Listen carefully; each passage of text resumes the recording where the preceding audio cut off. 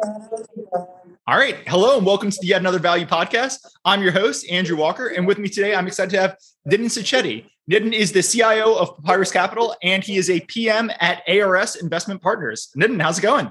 Good, Andrew. Thanks for having me. I'm excited to do this with you. Hey, I'm excited to have you on. Let me start this podcast the way I do every podcast. That's first with the disclaimer to remind everyone that nothing on this podcast is investment advice. That's going to be particularly true for today's podcast. We're going to be talking about a stock that is quite small and illiquid. And I'll just note that we have some extra disclosures and disclaimers from Nitin's side that will be in the show notes. So everyone should be sure to go and read that. Nitin also has a position in the stock. I'm sure that's important to disclose too. And then the second way I started the podcast is with the pitch for you, my guest. You know, we've been swapping notes for a few months, and it's been mainly on telecom stocks, which the stock we're going to talk about today kind of touches upon. But I would just say on the telecom side, I talk to a lot of telecom investors, and there aren't many people who both have the understanding of the space that you have and who have the kind of breadth of the history of the space that you have. We were talking on Friday, and one thing that jumped out was you said something along the lines of, oh, that thing you just mentioned, that reminds me of something John Malone said in 2007 at the Liberty annual meeting. I was like, oh my gosh, how many people know that? I wasn't even following Liberty at the time. So I'm a Liberty junkie. You know, you're talking to the right audience for that. But look, I know you've done tons of work on the stock we're going to talk about today. You do really due diligence. I think that's going to shine through on the podcast. So all that at the way, let's go to the company we're going to talk about. The company is Innovate. The ticker is VATE. Many people might know it by its old ticker. That was HCHC. I think it was called HC2 Holdings or something at the time. But I'll just flip it over to you. What is VATE and why are you so interested in it? So thanks again for having me. And, you know, in terms of sort of disclaimers, I know, as you had said, you're going to put them in the show notes, but, you know, we do hold a position in the stock. Like you said, Andrew, we will trade in and out of it. And, you know, none of this is sort of, it should be construed as investment advice in any way. So just to get that out there. So VATE, like you said, used to be called HC2. The company's had a very sordid history. And it sort of started off as quite a few assets several years ago. And then, you know, from 2019 onwards, and especially 2020, 2021, you know, with an activist coming in early 2020, you know, the company shed a lot of assets, refinanced debt, and looks very, very different today than it did a few years ago. And so that's part of the opportunity, is how much the business has changed, how it's inflected, and you know, the go forward path that makes it so interesting to us right now. So I'll start with just kind of what the business is today. So three main parts to it. DBM, which is a steel fabricator. This is, you know, infrastructure business. DBM is one of the largest fabricators in the country. You know, steel fabrication, modeling, detailing, you know, welding, galvanizing, building very large scale structures. So again, one of the largest in the country, especially after they acquired Banker Steel earlier this year. They did, you know, DBM did Facebook's headquarters in Menlo Park, Apple's headquarters in Cupertino. You know, they did the Rams Stadium. They're doing sort of the new fab out west fabrication facility for the semiconductor side.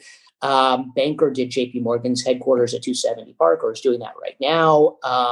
You know, DBM's also doing the Clippers Stadium. So they have a lot of marquee projects. And that's in that level of scale and sort of know-how in the industry to do these sorts of big picture projects or large scale projects is a lot of the, you know, the secret sauce in this business. And so I'd also add that with everything going on with onshoring and, you know, with the potential infrastructure bill, there's a lot of room for them to keep growing and sort of winning contracts. And you sort of see that in the current backlog. And I can get into that in more detail, you know, when we talk about financials. But the point is that backlog is really growing nicely. And, you know, when we extrapolate next 12 months backlog into what we think is going to happen with revenue growth, we get to some pretty nice revenue and EBITDA numbers in this business. There's also 1,700 steel fabricators in the country. They have a history of sort of being acquisitive and rolling up in the space at very high margins and multiples with very high levels of accretion. and margin expansion.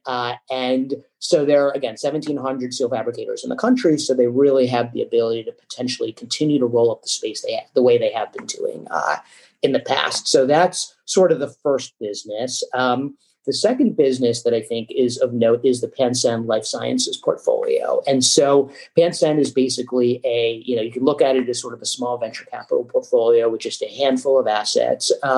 We really like and attribute all of the value that we put on Pansend to R2 Dermatology. And you tweeted about this morning, but I think R2 is a super interesting business. It was founded by the founder of Zeltiq, CoolSculpt. That business was sold to Allergan for $2.4 billion. This business effectively does, essentially skin toning, which is a $22 billion market. And so it's sort of, more aesthetic, but it's sun spots, it's age spots, and it's sort of toning them. And they also have sort of a device in Asia that is sort of a skin lightening treatment too. So they have received FDA approval in the US earlier this year. Revenue in Q2 was very low for R2 because it literally just started selling these devices, but they're doing a lot of demos right now. You can follow them on Instagram and kind of see how cool the technology is. And we think, growth in this business is going to be pretty significant, as they start rolling out the machines to dermatologist's office, and they're in the process of getting approval in China in Q4 for, expected Q4 for, Glacial Spa, Glacial RX, the device in China. So we think, again, super interesting business founded by Rox Anderson, who started Zeltiq CoolSculpt, and Harvard dermatologist, very well known in the industry for being sort of innovative. So we think there's going to be an interesting value creation event that happens here in the next couple of years. And so we're excited for that because I think that point that allows us to create some monetization events that have sort of not happened for so many years in the stock, which is why it's languished for so long, like you mentioned in your tweets this morning.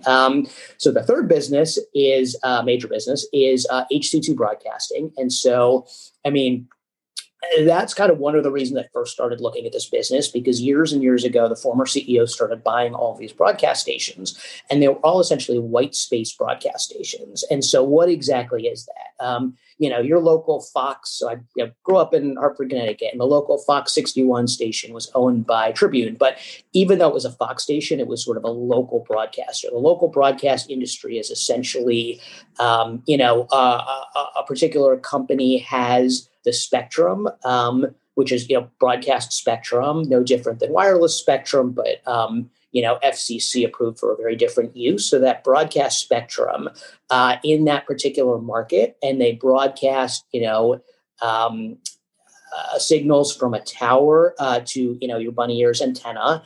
And that's sort of how the local news is watched and how you sort of get local TV. Now the difference, and then they're obviously paying, fees to be the Fox affiliate to parent Fox, and they're getting commercial revenue from, the local news and sort of the daytime broadcasting, and the parent company Fox is getting sort of the advertising revenue from the primetime shows. And so what's so interesting and different about this business is that there is no local channel. So if you take that Fox 61 station out of the channel, and it's effectively just a white space broadcast station that can be used for anything. That's what the former CEO started acquiring. And so they cover, about 60% of the U.S. population.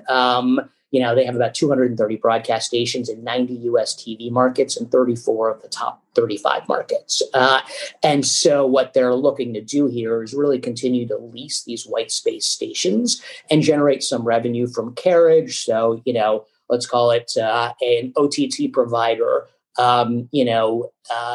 streams its content over its device into urban and suburban households that have broadband connections. But if you're in a rural area, you have no way of streaming, XYZ OTT service. So, this is theoretically a way for somebody in a rural area to have, something like a Tableau box or to have a broadcast antenna and to receive that content they otherwise wouldn't be able to get in that way. So that's one use of the spectrum. And then, we can talk in more detail because I know we talked Friday about how this is potentially a really interesting business, but it has so many different use cases, and the use cases are years out. And one of the things management says here is that for the time being, they're going to, lease content through this current business model. But there's a lot of versatility to whether or not the spectrum can be sold in a future broadcast auction, or it can be leased out for 5G purposes using ATSC 3.0. And I can get into more on that. But the point is there's a lot of versatility in this business, and there's a lot of value on the come. And it's, I would say the same thing on, some of the other Pansend holdings. I won't get into them now because I think they're small in terms of overall value. I think R2 is really the one to highlight, but there could be huge upside to what R2 is doing alone. And then again, DBM infrastructure bill, great acquisition they just made with Banker Steel. We think it kind of covers the entire market cap and gives a significant upside on top of all these free options we have in Pansend and broadcast. And I'll stop there because I've been talking for a while. Woo! All right, podcast over. We covered every segment. No, look, that was a great coverage. I want to go deeper into each of the segments. I want to tie it together with valuation. I will say, we'll go to valuation, but I will say the stock is a little under $4 per share right now. You just mentioned you think DBM alone covers the entire market cap and more. I mean, you mentioned with CoolSculpt, I don't have my model up. So this is like a $100 million market cap company, right? It might be 200 million. I can't remember off the top of my head, but you mentioned CoolSculpt, the healthcare side. On the healthcare side, R2, which was R2's former business, sold for like $2.5 billion. So, you can start doing the math. You're talking a couple $100 million market cap, where you mentioned DBM might be, R2 might be like, everyone should do their own diligence. This is very risky, but there are several moonshots in here that we can talk about. So I guess I want to dive into each segment, but let's just talk about look, we'll go into value in a second, but the management here, right? Like old management, Phil Falcone, very controversial investor. He's made fortunes. He's lost fortunes. He maybe hasn't always treated his shareholders like his partners. He's gone. The new management has come in. I think a big piece of your thesis, the thesis here is that new management is going to realize value. So I just want to take a second to stop and have you talk about why do you think this new management team is going to realize value? And then you saw my tweet, so you might know it's coming, but I might have a little bit of pushback there. Okay. So I would say the first thing is, let me just talk about the history of the business, under the previous CEO. And Perfect. So, in 2018, just as the capital markets were closing in December, they issued some, very high cost convertible debt. And so that's sort of when the stock went from mid fives down into the threes. And then it didn't really recover from there. It started to with the activists coming in, and then COVID happened because the activist was sort of January, February 2020. But anyway, starting with that, you had that issue. You had very high corporate OpEx. You had 2 floors in Park Avenue for their headquarters. And I don't need to go through the rest of that. Anybody can take a look at Mike Gorzinski, the activist who stepped in here, and Percy Rockdale is the vehicle he was using. Anybody can sort of Google the presentation and take a look at what the former management team, I should say former CEO, what was involved here, what was happening.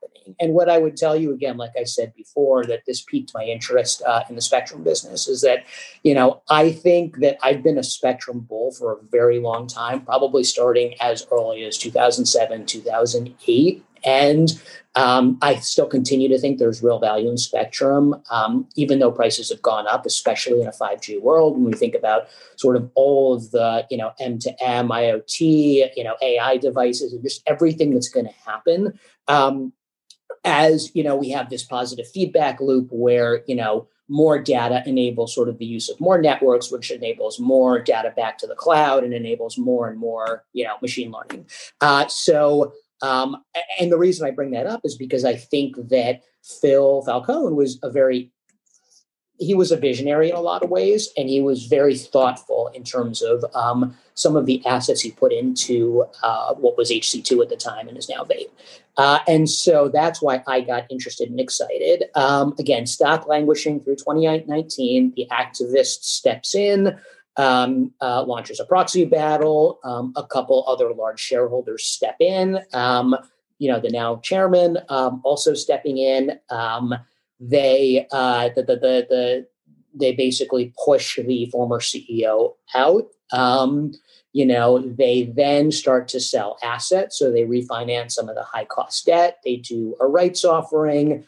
They sell their insurance subsidiary, which I know you had questions on, and sort of some or other non-core businesses they sold. And so now we get to this point where we have these three businesses. And what's exciting about these three businesses right now is, one, they did this banker deal, and I can get into that when we talk about valuation, but they did this banker deal in DBM. I think that was just a home run deal in terms of what they got, the time at which they got it, and the free cash flow it generates over time. And I think that's, again, on the management front, I think it speaks to the DBM management team is very, very good. And they've run this business really well. And they've acquired properly. And so I think that's exciting because you're going to generate significant free cash flow there. I think what's exciting about Pansend, especially Glacial RX, is, barring any funding that they do in some of the other smaller holdings, I think we're sort of done with, at least from our perspective and our estimates, we're done with funding R2. And you mentioned that in one of your tweets too. And I think this is now self-funding, and I think now it starts to grow. And I think the value there, to your point, is that Zeltiq CoolSculpt went public at a $25 to $30 million revenue level. And so we could potentially see this go public, and I know management's sort of thinking about that. We could see this go public at that revenue level next year, in theory. And again, that's by our estimates. And so if, this goes public with a, $500, $600 million market cap, and we own half of that company and we have no more funding to go through here, that's going to realize a lot of value when people just, look through the mark to market. And then I don't think the company is going to spin the shares anytime soon. I think they're going to wait for more sort of value to build. But then by 2022, late 2022, 2023, as this really sort of hits its stride in terms of inflecting on revenue growth in R2, we could potentially see distributions. And those distributions, again, could cover what we're paying for Vate stock right now, right? When you just think 77 million shares of Vate outstanding, if CoolSculpt got $1 billion market cap, if R2 got $1 billion market cap and we owned half of that, $500 million, just do the math, 500 million over 77 versus a $3.85 stock now. And R2, correct me if I'm wrong, because again, I read the calls and stuff, but they are not the only investor here. Like, there are other minority investors who have come in and put I can't remember what the mark is, but they've put a serious mark on R2. Yes. And so Huadong is their other funding partner, and it's Chinese. They funded some other Pansend portfolio companies, and, they have pull in China too. So that's a lot of why they're pushing for regulatory approval in Q4. So it's not just a passive investor here. It's somebody who actually has a presence on the ground in China, and especially Glacial Spa could be a really big, and that's that again, it doesn't necessarily need to go into a dermatologist's office. It can go into med spas. And so that's the kind of thing, because it's more aesthetic for skin lightening. That's the kind of thing that could grow gangbusters in Asia too, right? Especially given sort of cultural bents towards that sort of product. So I think, the reason I bring that up, it's a long answer to your question, but the point is, I think Pansend has a great management team. I think DBM has a great management team, and they've shown us that they're doing the right things to build these businesses. I think obviously have consistent conversations with the CEO and CFO, Wayne Barr, Mike Sena of HC2 or Vate, and I think they're great operators too.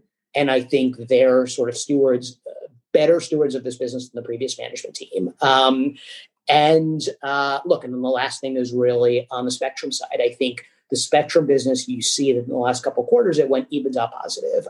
They spent a lot of CapEx on upgrading their infrastructure for ATSC 3. And I can get into, again, more detail on that technology. But the point is I think CapEx is declining. I think, their EBITDA free cash flow positive. So it's their Vate will not be funding these two businesses anymore. And so you're going to see them take dividends out of DBM. And then they're going to use those dividends to sort of pay the holdco, interest expense. They're going to refinance in the future. We're going to have a harvesting event, I think, on R2 at some point in 2022 and 2023. And then I think we're going to have a lot more color into just sort of how big the spectrum business can get as we get closer to 5G deployment, autonomous cars, and so forth in 22, 23. And we could even see a spin of that business to kind of harness value. And I think the last thing is if they decided to go that route, then you would just see sort of a re-IPO of DBM. And, and I'm not even saying a re-IPO in terms of a new company, but change the name, get some sell side interest. And, I think we have them doing 170 million in EBITDA in 2023 for DBM standalone. At 9 times EBITDA, there was, Canem, which is a competitor of theirs, the fabrication business, was acquired at 12 times. So at 9 times, 170 million in EBITDA gets you to $15 per Vate share, right? And so that's if, they're able to sort of harvest some of these other assets, sell, spin, Pansend, do something in terms of monetization or spinning HC2 broadcasting once it gets bigger and it's standalone, or even sell to a larger broadcaster. And then you're left with a steel fabrication business that as that's revalued, this could be a $15 stock plus what you get from Pansend and Spectrum. Okay, cool. Well, we're going to come back to the management, to the management piece in a second, but I can tell you want to talk about the segment. So let's just dive into the segments right now. Okay. Let's start with broadcast because, I don't know. I think DBM is probably the core value driver here, but I think broadcast in some ways is the most interesting. It's the one that, I mentioned at the beginning, you and I probably spend a lot of our time in telecom. So it's kind of the one that I latch onto. With Spectrum, you can really put a big multiple on the Spectrum. So let's just talk broadcast. Broadcast, as you said, what they did is Phil Falcone said, hey, the cheapest way to reach the entire nation is just go by all these, channel 39 on your local TV station, right? Like it's the broadcasters, but it's not the Fox broadcaster. It's like the crappy little off local news. I'm looking their New York City station they bought is channel 34. I'm a cord cutter. I don't know, but they bought it for a little over $2 million back in 2018, right? So they buy it. But the thing is, you buy a broadcaster, you get access to anyone who can reach you, gets access to that OTA. And there's actually been a little bit of cord over OTA over the air. You cord cut, but then you get the bunny ears so that you can get all the local channels and you can still get the NFL and everything. So they kind of played on that cord. And then the second area that they did was they said, hey, we'll buy all these OTAs so we get nationwide coverage, but B, we'll also have all the Spectrum. And on the back end, on the Spectrum side, you said, maybe the Spectrum has a lot of value. So do you want to start talking about the Spectrum or do you want to talk about the business itself? Let me talk about, I think the two kind of work in tandem, and let me frame how I think about this. So I think about this business as, you have the rural US and then you have the urban US. And I think the business, and again, this is sort of my view on the future, the next 5 years in the Spectrum business. I think the business bifurcates. I think what you end up with, so, we're invested in a company that, has content. And so they basically own a library of content and they have an OTT streaming service. And so one of the things for them is that they don't have broadcast channels, right? And so like I was mentioning earlier, there's 20 to 25 million households in the US that's sort of outside, it's either slow copper or it's outside the broadband footprint totally. And you and I talked about EchoStar, and that's really their sweet spot, right, with their satellites. But the problem is you can't really stream on that because there's a finite amount of capacity, and they actually throttle you too if you start to stream too much on it. So there are all these households that can't access streaming content. And so, partnering with a company that has a streaming service in those rural areas on these channels to say, look, you're going to have to do your own marketing, but we'll lease the channel for you. We'll lease the channel for you for, 20, 30 cents an eyeball. That's how they think about it, is just sort of, eyeballs that, that a single channel or a group of channels, is exposed to. And so,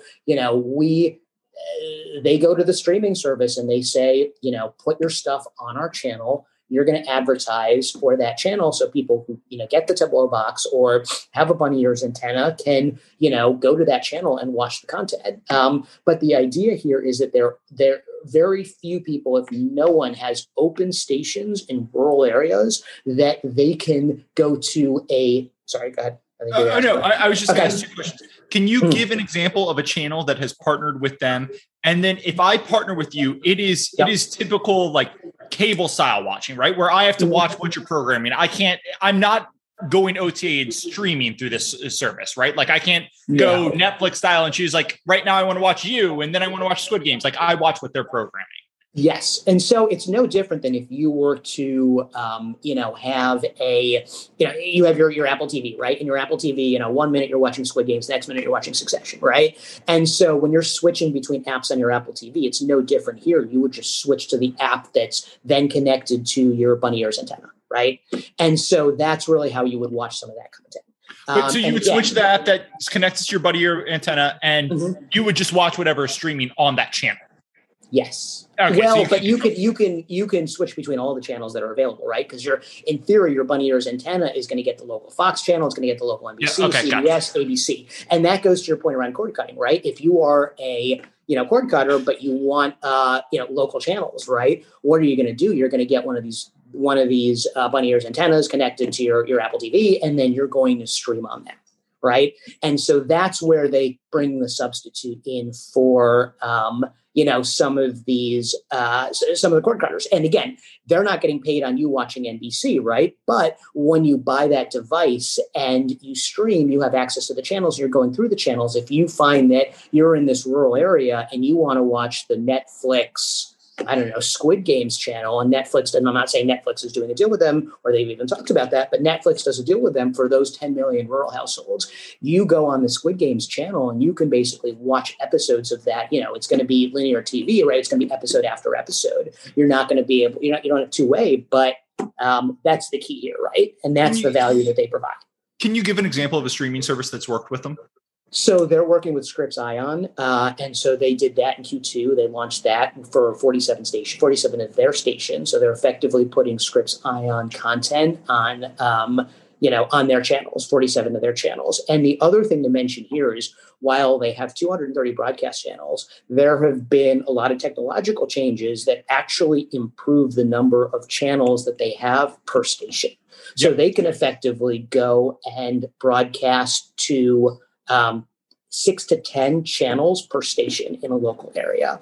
And again, you could argue, well, if there's a local church station, right? Like, wouldn't they be able to go to Netflix and do something like that and, compete with, HC2 broadcasting here? And I would say no, because the whole value here, this is where, they paid a little bit here and there for all of these stations, but Falcone's quietly putting all of these together creates that scale. And this is a business where scale is so valuable because you can then get all 20 million of those households, right? You're not going to 100,000 here, 400,000 there.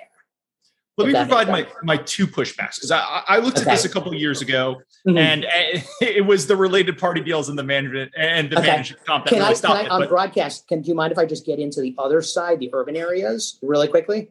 Oh, yeah. Talk to urban areas and then I'll give you sorry, I was just going to say, the bifurcated, you have these rural areas where I think this will stay a channel that leases content, right? And in the urban areas, I think that's where you have the spectrum crunch in 5G. And I think in that spectrum crunch, one thing you can do with ATSC3 is these new broadcast towers and these new antennas that they've spent the CapEx on to broadcast from like a single, NOC they have, will enable them to actually take content and distribute that to IoT devices with an antenna for the broadcast signal. So if you have an autonomous car, and I don't have the stats in front of me, but you could look at what Charlie Ergen said. There's so many, former Intel CEO, so many people have said that if you just look at the amount of data that an autonomous car absorbs to work, it's just mind-numbing. And they can utilize their spectrum and wholesale it out in urban areas.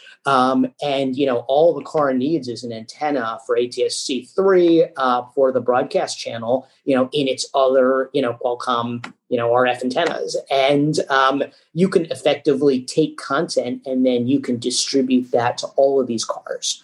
And so that's something that they have that will be hugely valuable in the 5G world too. So I see that business is bifurcating.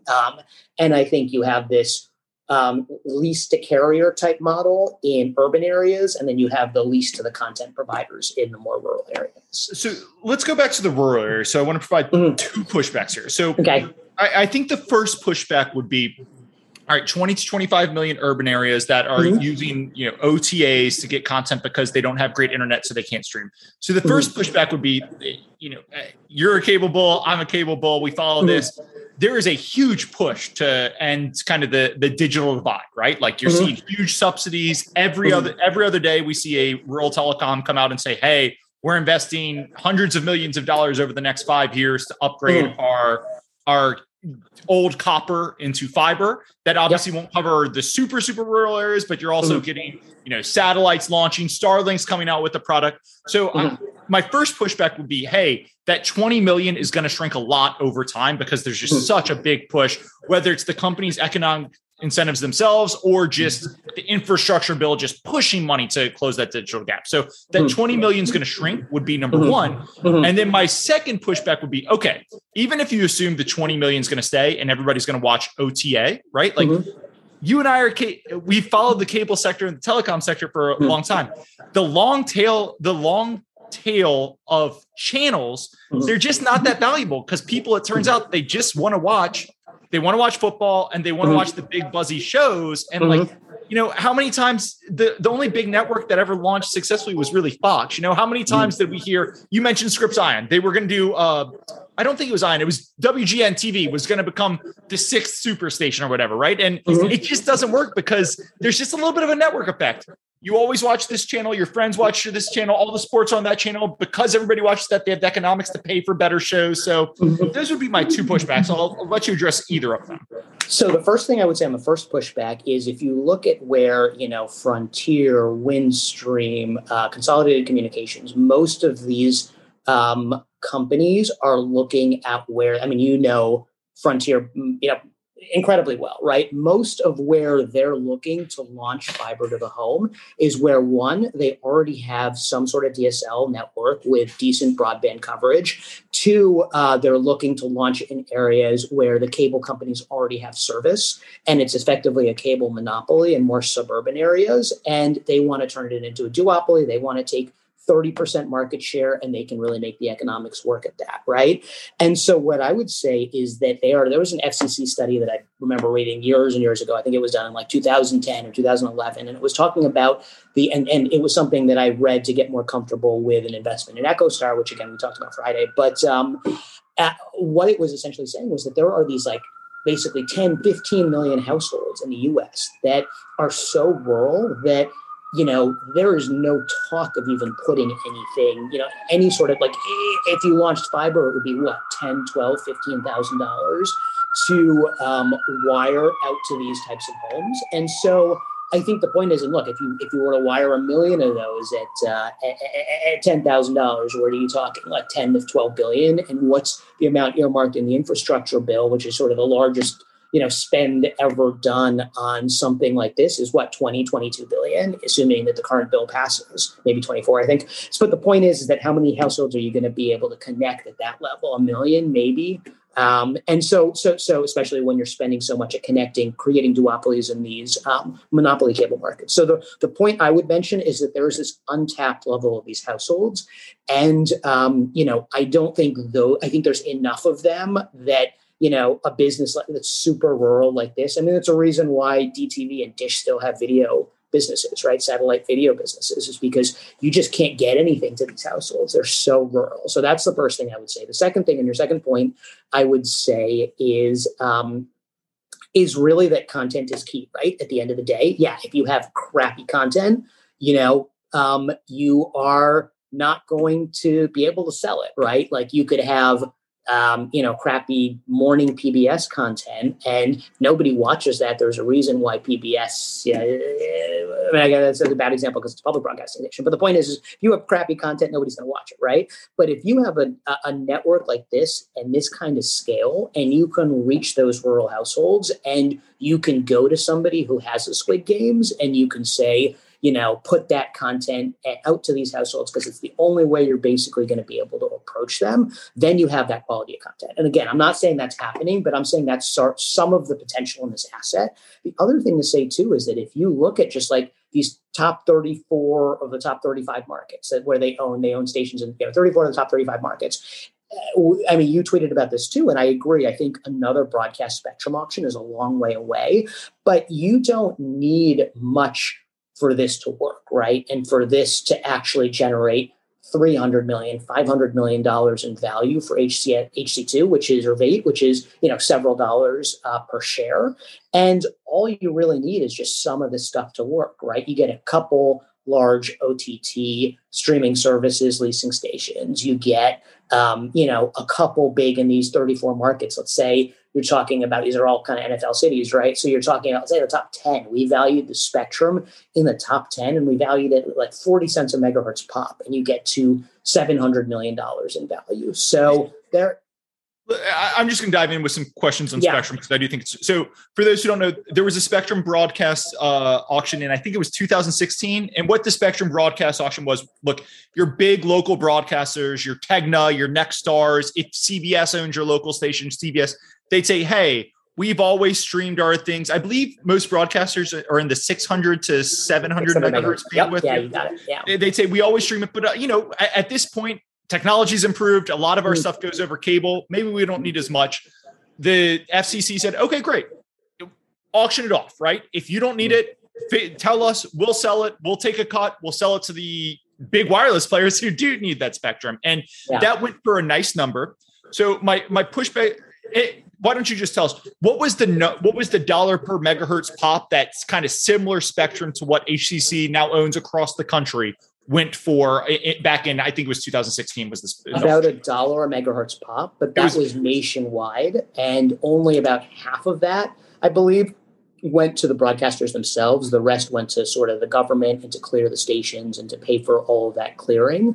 So call it 50, 60 cents a megahertz pop. But one other point on that, what I would say is that when I look back at something like the AWS auction, which was a higher frequency, and to your earlier point, higher frequencies to a certain level, are more valuable. That was $2 a megahertz pop, 220 megahertz pop for that auction. But when I look at that auction, the New York City stations went for like $8 a megahertz pop. So the point here is that big cities where populations are dense and there are a lot of people using their phones all in a small area, they need more spectrum, right? So there are more spectrum crunches in those areas. And so I think you get more than 30 to 40 to 50 cents a megahertz pop in those areas. But we're putting, for the sake of argument, we're putting that number on their top 10, and we get $500-600 million in value. Okay, which again covers the market cap. Now there's debt associated with it, and there's subsidiary debt, but covers the market cap.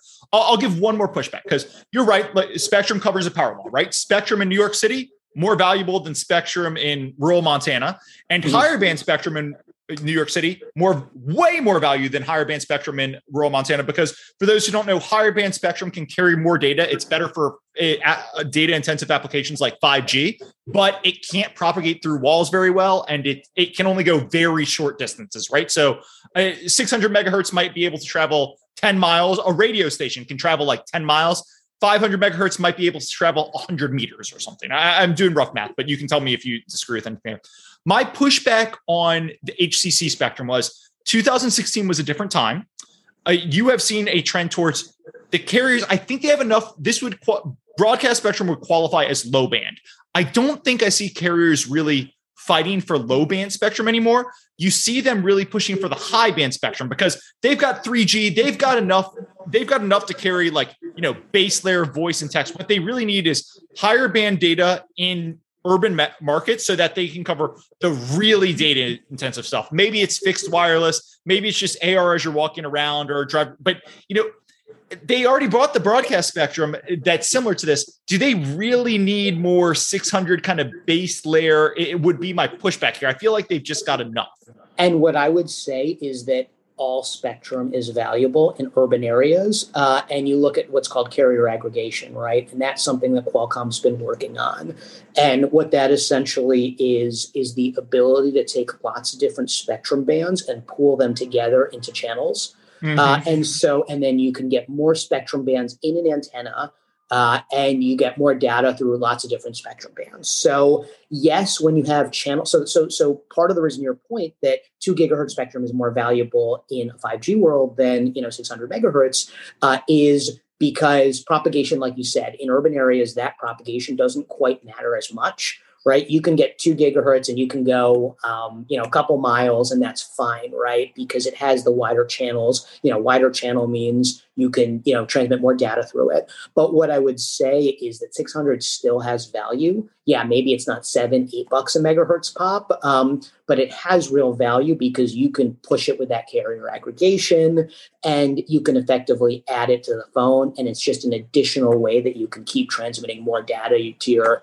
customers who are going to be, watching 4K videos while walking down the street, right? In urban areas, or your autonomous cars that are all going to be, linked to the wireless network. So I would say all spectrum is valuable in urban areas. But yes, you're right. It's not getting the same price per megahertz pop. But again, it just goes back to the fact that even if you get 50, 60 cents, $1, that it would be a home run for the stock. And I just want to clarify one more point here. This spectrum, I guess, theoretically, if Verizon came and bought all of HCC, Verizon could probably go redo the license on this. But this spectrum, if you really wanted to monetize it, you'd need to have another broadcast auction. I don't think any are on the horizon. So you're probably talking at minimum 5 to 7 years away. I do think we'll have another broadcast auction at some point. This is not a near-term thing. But as you said, it could cover the whole market cap. So even if it's 7 or 10 years away, if it covers the whole market cap, everything's gravy. But just to baseline everyone's expectation, we're not talking there's going to be a spectrum auction tomorrow and you're going to realize this value.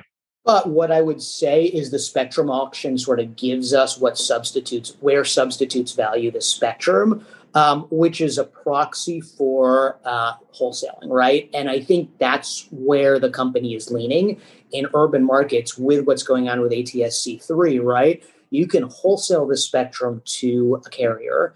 And so you don't need to have any sort of an auction happen, right? And then, like I was saying, that you have the one-way transmission of the data through the ATSC broadcast tower. And I think that's where they get 5G value earlier than another potential broadcast auction. If that makes sense. Perfect. We could honestly talk spectrum and broadcast all day, but I do want to, we're already running pretty good. And I want to be able to talk about management and some of the parts. So let's move on to one of the other segments. Why don't we go to DBM? I think we can do this pretty quickly because DBM, it's not like it's a super intensive business, super crazy complicated. They actually are publicly traded. There's like a little stub remaining from the takeout years ago. I think it's DBMG is what it trades under, but that's hyper liquid. Everybody should be very careful there. Just on DBM, right? They construct, if you're the Clippers are building their new arena, they're going to fabricate and construct the steel for that arena.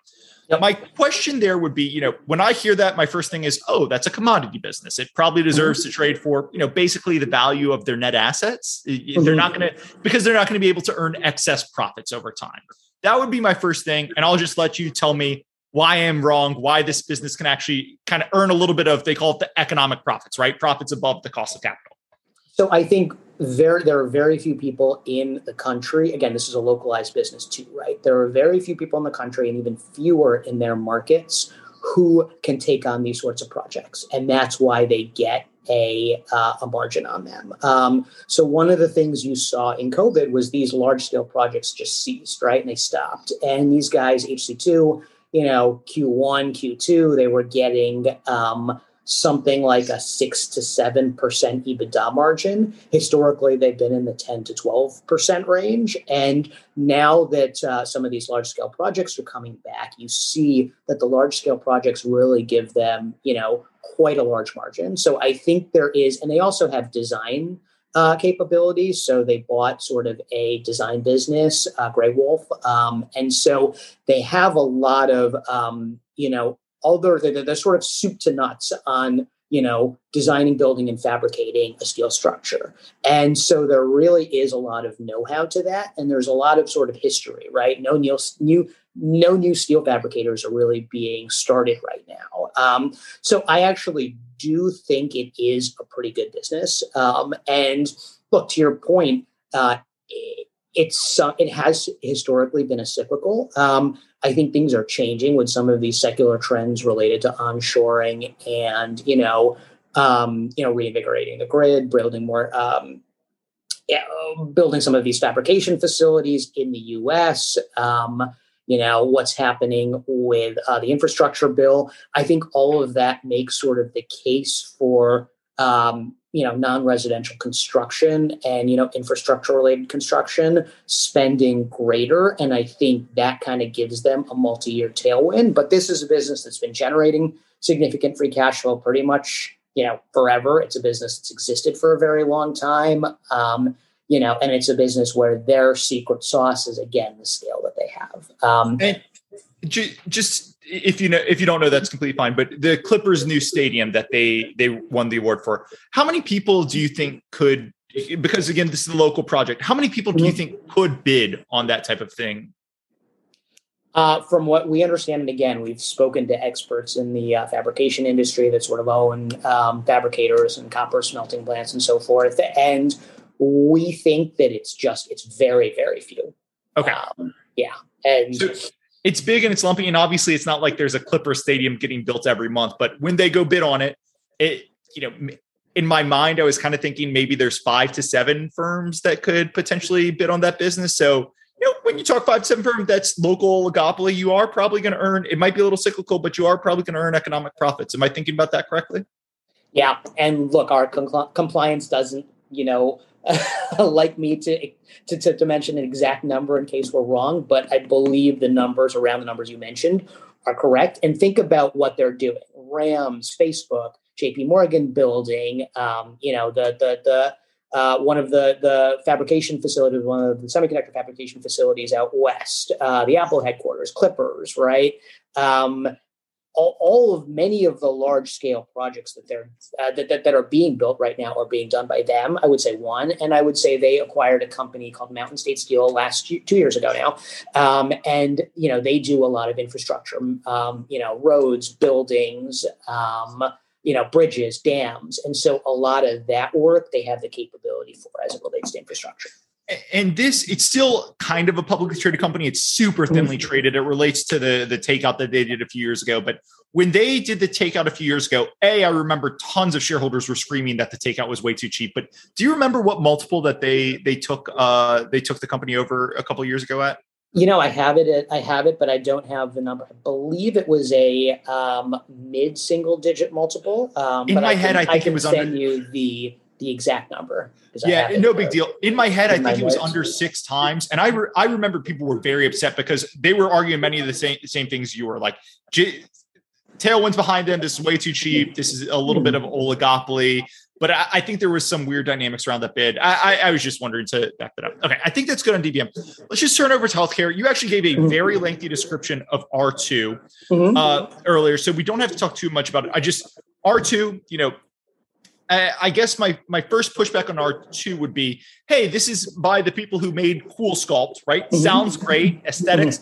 When I looked at it, I'm not a healthcare expert. People, every now and then people watch the podcast and they'll send me a message to be like, hey man, love the podcast, but you don't look that great. Is everything okay? And I'll be like, oh wow, thank you, sir. So maybe my skincare routine isn't up to date. That from me. But I'm not super, but I do wonder, like, CoolSculpt, right? It's already in a bunch of doctors' office, a bunch of plastic surgeons' office. What's the difference between R2 and CoolSculpt? Like, why is this going to go supplant the thing that's already in a bunch of doctors' office? So different use case, similar technology, similar IP around that technology that they have, but different use case. CoolSculpt is effectively like a non-invasive version of liposuction, right? Where, you're freezing sort of the fat cells and then that sort of creating what CoolSculpt does. This is a little different in that it's sunspots and it's age spots. And so you're essentially basically freezing the skin cells to get rid of these spots. So I would recommend, or you can even link it to Twitter, is the Instagram handle for those guys, and you'll see just sort of what the before and after is. And again, when we talk about sort of channel checks that we do, we've talked to dermatologists, and it's funny because a couple of the dermatologists joked with me that they laughed that there would be no innovation in the dermatology industry if it weren't for Rox Anderson, because he's such a thoughtful, smart, innovative entrepreneur, and they think that this is going to be as valuable, as successful as what they've seen over the last 15 years with CoolSculpt. And so that's really the value here, right? Is that it's a different use case, but it's sort of people who already have experience with CoolSculpt and already sort of use it, and it's already rolled out. It's interesting because the CEO of R2, was at CoolSculpt, was at, Zeltiq for a number of years. And same thing with if you just sort of look at the LinkedIn bios of a lot of the people who work for R2, they were all at Zeltiq. And so I think at least everyone I've talked to has looked at this as sort of Zeltiq 2.0, but it's a different use case. And I think, as you start to see Glacial Spa, which is the skin lightening treatment, and I think that's sort of culturally valuable and maybe in certain other countries. And I think that rolls out meta spas. There's, value to that product too. And again, that's more lightening the skin rather than, freezing the age spots and the sunspots. And what's the path toward, because this is not FDA approved, I don't believe. I think they think it's on the near term. What's the path and timeline to FDA approval?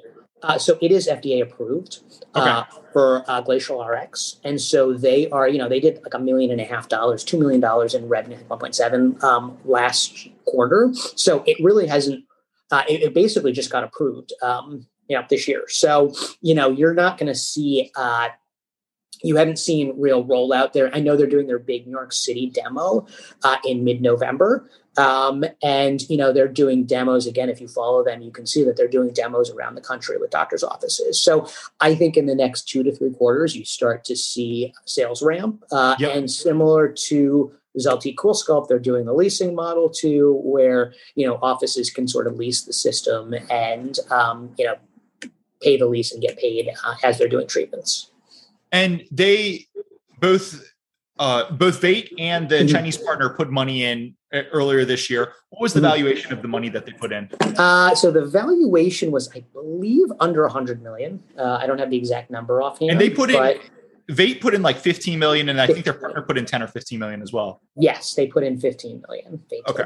And I believe this is, again, not come from the company. I believe, and I get, the impression that this is now, they're done funding this business. So now you're effectively going to see, obviously they have their only OpEx cost is really the sales force, right? And they've already started building that and growing that. So, they really are just going to start leasing these devices, selling the devices outright. And, that's when I think, and I think that happens at pretty high incremental margins. And so I think that's when you start to see the business inflect. And again, 25 to 30 million in revenue is where they can IPO it, just like they did with Zeltiq.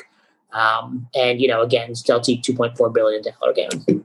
Yep. And so we're literally at the inflection point is basically your thesis in R2. That's perfect. And they IPO it at let's call it $1 billion. Their stake will be 500 million or so. It's going to cover the entire market cap and the debt of this company in this case. So you get the other two for free. Okay. Or even if they don't IPO at that value, I think it gets there over time to $1 billion. So let's go put it all together. We've mentioned, we've said, I think 4 times, this segment covers all the value of the company. But let's just walk through. And then some. Yeah. Let's just walk through your base case, how you value each segment, how that would come up per share. And then we can, there is corporate expense, there is corporate debt. We can take the corporate debt out and come out with a base case, and you can do range however you want it. But let's just talk about stocks at 370, 380 right now. What do you think the sum of the parts here is worth?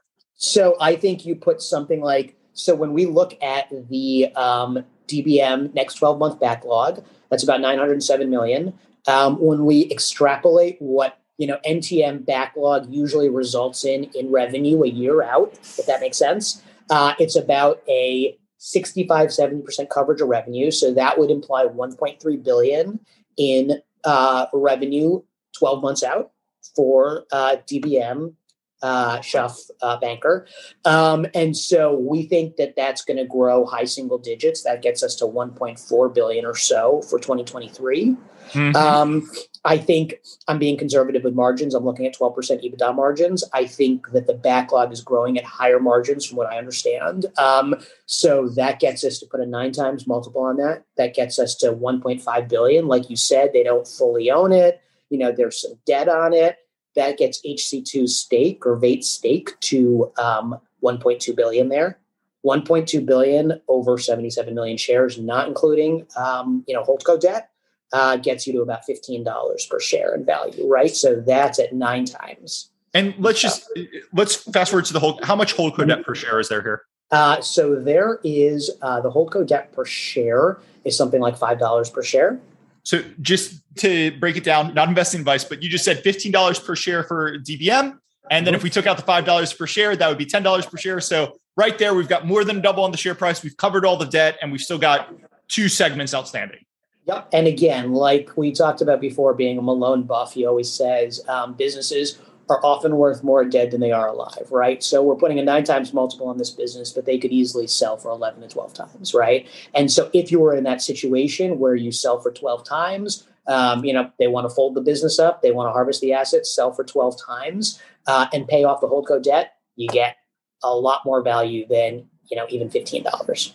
And one thing that's jumping out at me, I'm doing the math in my head right now, but you said 9 times EBITDA. Even if you believed this was a 6 or 7 times EBITDA business, there's still plenty of wiggle room in the numbers you just presented where it would cover the debt, it would cover the market cap here, right? And I think once you start going below 6 times EBITDA, you're kind of saying like, hey guys, interest rates are still pretty close to zero. Like nothing goes for below 6 times EBITDA anymore, unless it's a dying business with environmental liabilities or something. So I'm just throwing that out there to say, it's not like you threw out a super high multiple just to get there. We can get more conservative and still get to the same place. And look, the other point I would add is if you're talking about somewhere between 2 and 4% in CapEx as a percentage of revenue, right? You take that CapEx out, you're still at a pretty decent, free cash flow margin. That's a great point. Your free cash flow margin, right? If you're talking about 6 times, EBITDA, what are you talking about on free cash flow? Same thing, mid-single digits. Is that again? I'd put at least 10 or 12 times free cash flow in a business like this. And that's just to stroke your ego one more time. Yeah. That's a great point because again, when you say 10% EBITDA margins, they're building giant steel buildings. The first thing that jumps your head is, oh, this is probably really CapEx heavy. So maybe it's 10% EBITDA margins, but the free cash flow margins only come out to 1%. So you need a little. No, it's 10% EBITDA margins, the free cash flow margins are 7 or 8%. So if it's 5 times EBITDA, it's still a very high free cash flow multiple. So that's perfect. And let's go over just really quickly on that is that they are cost plus contracts. So, when we look at like the crazy commodity volatility we've seen this year, they're not taking that commodity risk. And that was something I needed to get really comfortable with here, just given what we're seeing with steel prices. You are talking to a man who has been hit by cost overruns one too many times. So I'm glad you said that. Let's turn over to R2 and just quickly, I think we mentioned the IPO, but there's more than R2 there. Just how are you valuing the healthcare segment? I'm honestly not valuing any of these businesses at anything beyond what we're putting on R2. And so, MediBeacon, the next most promising one, they're starting their U.S. pivotal study in Q4, global pivotal study 2022. Maybe there's a monetization event 2024 or later, but it goes back to your point and some of the stuff we were talking about earlier. I don't think that you can really assume that we're going to get any value out of any of these other businesses unless they sell the entire portfolio. And look, when you look at MediBeacon, Genevel, and Triple Ring, the other two of the other investments, they put something like 32 million into those businesses. So if you want to value them, if you can assume they can sell them invested capital, if you want to assume that they get 75 cents a share, again, that's still a quarter of equity value on those businesses, not assuming there's any future value to them. Perfect. And how are you valuing broadcast? So broadcast, I think, is, to your point, like there's a lot of different ways you can value broadcast. But the way I'm thinking about it is what's my proxy for valuation? Yes, I don't think a Spectrum auction happens anytime soon, but even if you were to take the top 10 markets and don't take any of the other markets and value them at 30 cents, 40 cents a megahertz pop, I get to $500-600 million in value. Right. And again, they're in 34 of the top 35 markets, and then they have another 90 markets on top of that. Right. So, or sort of 90 total, excuse me, another 65 or call it on top of that. So think about that. And you just think about, if we're only valuing the top 10, we're not valuing the rural areas. We're not valuing any of the sort of, semi-urban, suburban areas. We're talking about $7 a share. But I really do think 3 years out, you're going to see with what they're doing with ATSC3 and the leasing, and then what they could potentially do in the rural areas with leasing out channels to content providers, you're at, well above that. But for the sake of argument, being conservative, $7 a share. So if I doing the math from memory, $15 a share for DBM, around $7 per share for medical, around $7 per share for broadcast. Put it all together, that gets us, let's just round it up to $30 per share. We're going to take out $5 per share for Holdco debt. And then there's also kind of Holdco corporate expenses, which how would you strike $3-4 per share from that? Yeah, you're right. So we look at 3 years of OpEx, and we sort of value that up front at another $30 million or 40 cents a share. Okay. So take out 40 cents more on top of that, you're at $24, right? Okay. So we'll call it $24 versus a $4 share price. People can see why it's so exciting. It's one of the higher octane businesses. So I think we've talked about a lot. I just want to turn to the first question, which we kind of got away from, right? The big question here, this was the question at the old HCC, right? Like Bill Falcone, visionary, I think. Don't know if he had shareholders' best interests at heart. New management team comes in, activist comes in, they change up, very dramatic. I think the biggest pushback here would be, is management the right people to realize value? And I can go through a bunch of things, but the two things that jump out to me are, number one, at the beginning of the year, they sold their insurance segment for, I can't remember the exact terms, but they sold it to the director who was an activist who replaced the board, right? Yeah. They sold it to him. He did an inbound to the company, said, I'd like to buy the insurance segment. And they ended up selling it to him. That's a mammoth red flag, right? Selling to a director that's a big deal, a big subsidiary selling to. And then the second thing is, last year they did a rights offering and they had the Avi Glazer, who was the chairman. He partially backstopped the rights offering, and he got, I would say, preferred shares for backstopping the rights offering. So that's two related party deals. I look at that and I say, oh, yikes, it's kind of the same thing that was keeping me away to begin with. So how would you respond to that? So I would say two things. I would say one, on the asset sale of the insurance business, I think the insurance business was a mess. I think, I have a lot of respect for Mike. And I think he understands insurance well, but I don't think this was a great fit within HC2. And there were also within Bait. And so there were also a lot of issues with the previous CEO and his ability to kind of run an insurance book, and the fact that he was running it, given some of the stains on him beforehand. So I think those are a couple of the issues for the divestiture. I know they ran an open process. And the other thing to keep in mind is this isn't just sort of a plain vanilla insurance book, right? This was long-term care insurance. And, we see what happened with GE in that business. We see what Genworth. Yeah.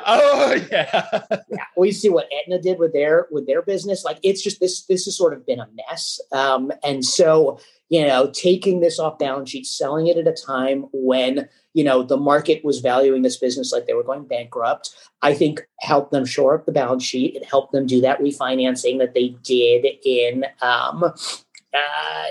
early 2021. I think the rights offering, and that's a segue to the rights offering too. Yeah, Same thing. This was a business that was sort of left for dead. It had really high cost debt. The ability for management to sort of refinance and kind of get it to that next stage where, dividends from DBM to Holdco were paying off interest expense as they were looking to put more money into R2. And, as they were looking to get Spectrum self-funding, required doing something like this rights offering. Yes, there was one person who sort of showed up. I'm sure if any of the other large holders and the other thing to mention is that there were, a couple other 13D filers, some sort of in Phil Falcone's court, some who, like Mike, who are pushing to take Phil out of the company, they could have all stepped in and backstopped. So there were a number of large holders here. So I just think they did at the time what they needed to do to get the business in the right spot, to do that refinancing, and to now harvest all this value. Just on long-term insurance, just to give people an idea of how big a mess the long-term insurance has been. Have you looked at Genworth recently? No. I spent some time looking at them recently, and I'll tell everyone why. So Genworth share price is $4.50 per share. They just IPO'd their mortgage. It's their mortgage insurer, Enact. Enact, at today's share price, Genworth owns almost $6 per share of Enact shares because they only IPO'd 19% of it. They retained 81% of it. So $4.50 per share. They own $6 of Enact. And then outside of that, they have $22 per share in book value from their U.S. long-term insurance segment. So you can see the share price is $4.50. They own $6 of Enact, and allegedly they have $22 of life insurance or long-term insurance value there.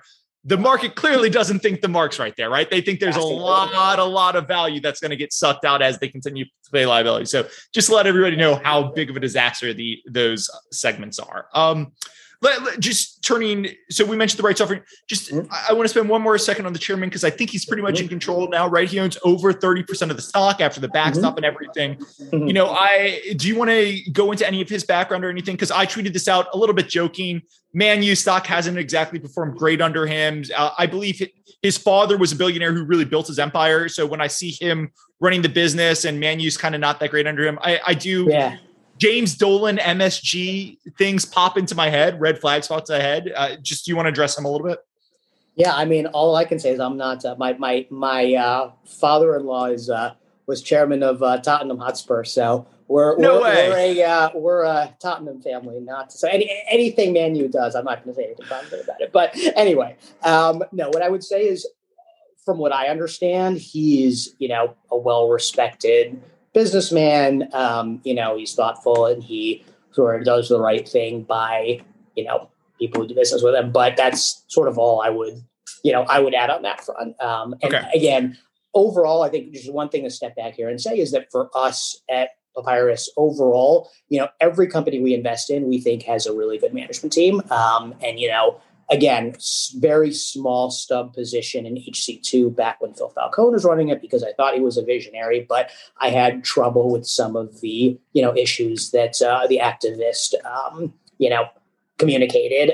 So it was never large. But at the end of the day, when we take a position, we're diligencing the management team. We're getting to know them. And in this case, it's Wayne and Mike, the CEO and CFO, and getting comfortable with them. And, I don't see too much here that I am. I'm cautious about in terms of the management and the board. The one thing I would mention is that the company just put a rights offering in place to sort of protect the NOL that they have. So they have about 100 million usable NOLs, and they have 175 million in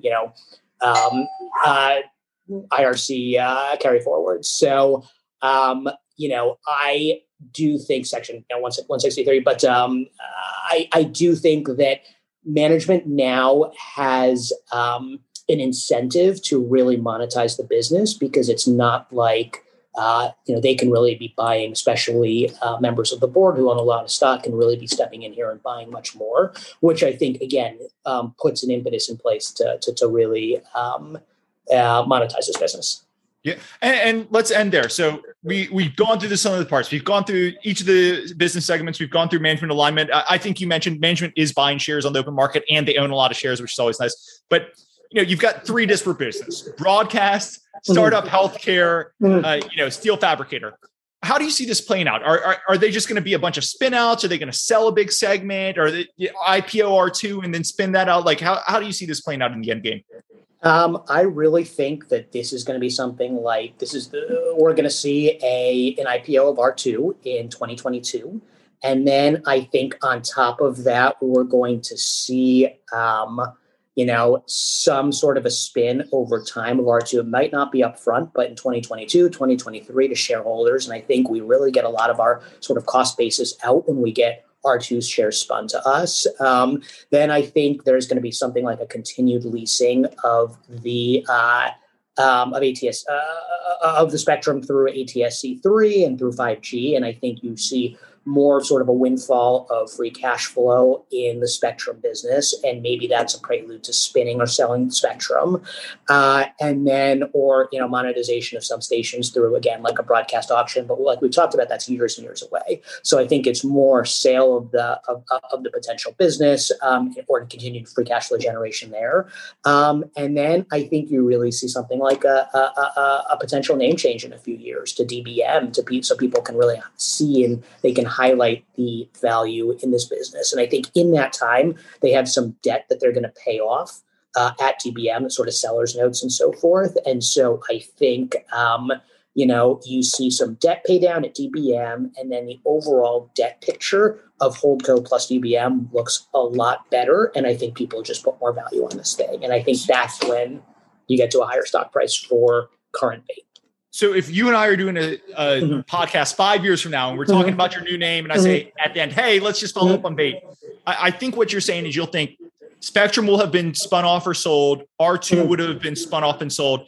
And this business, it seems like DBM will be the core. They'll probably have rebranded as DBM and it'll just be a pure play on DBM and everything else was spun off. So you're talking lots of events and kind of special sits there in the meantime, which unlock huge value if the numbers you walk through are to be believed. But that's kind of how you see it playing out.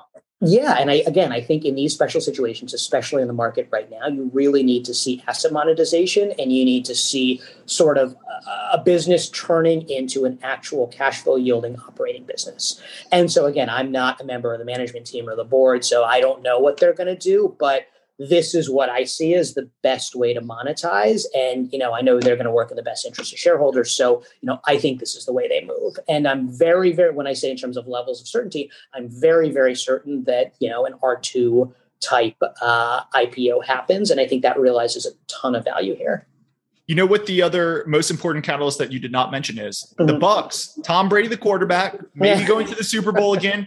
Raymond James Stadium, so where they play, that was built in the late 90s. So we're starting to come up on the time where the Bucs need a new stadium. And I think I know a steel contract. Oh, Avi Glazer, the chairman, he owns the Bucs as well. I think I know a steel contractor who might be in line for getting a big Bucs stadium. Do they cover South Florida?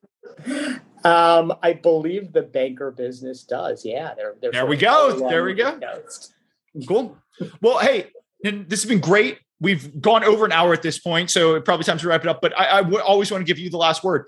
Anything we didn't hit on that you wish we had hit on? Anything we kind of touched on that you wish we had hit a little harder? Just any lingering last thoughts? No, I think this is a really incredible story. I think we're at a point where we know why the stock is in the doldrums, right? Why is it misvalued? It's had this mess of a history. Like you said, it's been a widowmaker for so many small cap investors. But I think we're at the point where we're self-funding in some of these businesses. I think Spectrum hits its inflection point in 5G. I think, DBM has been doing some really cool stuff, and we're just at this inflection of the infrastructure bill. And I think same thing with R2. When you start rolling this thing out, people see the power of it and the value of the product. So we're at this very cool inflection point in all three of these businesses. And I think the next few years is going to generate a ton of value. I would leave it with that. Perfect. Well, hey, I'll leave it there. I'll just remind everyone this podcast is not investing advice. Nin's going to send me some additional disclaimers. Those are going to be in the show notes. If you want to see some of those Twitter links that we talked about, I'll include a link to my Twitter kind of notes and questions on Bait as well. But this has been great. Thank you for coming on and pitching such an interesting company, and looking forward to having you on for the second one. Thank you. Thanks for having me, Andrew. I really appreciate it. Thanks for all the incredible questions. Thanks, man. Talk to you soon.